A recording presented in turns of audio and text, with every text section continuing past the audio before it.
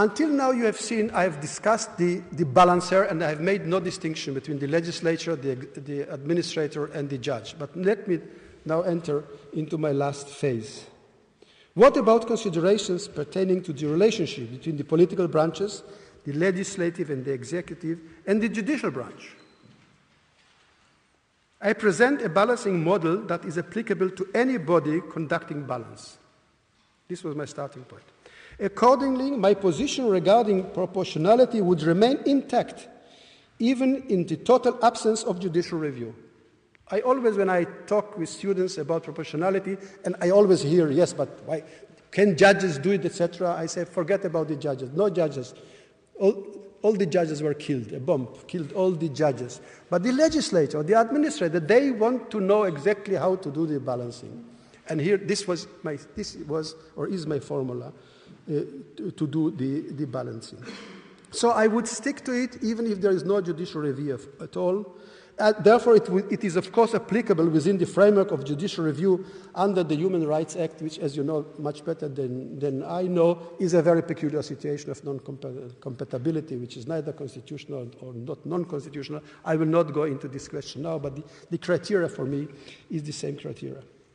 An examination of proportionality doctrine shows that the relevant extent of discretion, if I move now to this question of discretion, an examination of proportionality doctrine shows that the relative extent of discretion exercised by the legislator or administrator and the judge will vary in accordance with the components of proportionality. So you have to go very clearly according to the different components, and you will see who has more and who has less discretion.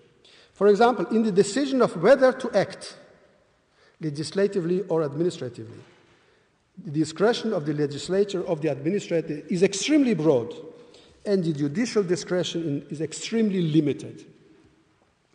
In determining the goals, the means, and the prognosis of their effect, the legislator or administrator has broad discretion, and judicial discretion is quite narrow. However, to the extent that we move deeper into the analysis of the components of proportionality, the scope of legislative or administrative discretion decreases. And when we reach the proportionality stricto sensu stage, what I was talking to you today, and making the balance, judicial discretion is broad and legislative discretion is narrow. I made this point in one of the cases in which I was dealing and I was deciding that the construction of the separation fence of Israel in the West Bank was illegal. And here is what I wrote. And many politicians didn't like it at all, you can imagine. The military commander is the expert regarding the military quality of the separation fence route. Nothing for the judges to say about it. We are experts regarding the humanitarian aspects.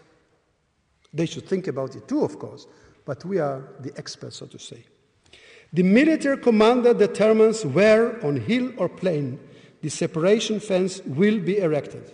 It's not for judges to say where to put it. This is his expertise. We, the judges, examine whether this route harms to the local residents, whether this route's harm to the local residents is proportionate, stricto sensu. This is our experience.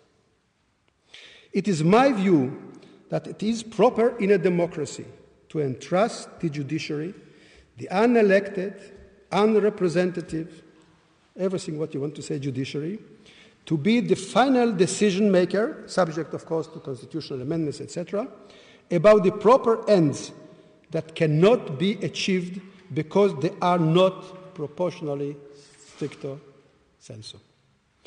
That there are certain lines of proportionality, stricto sensu, that the political branches are forbidden to cross.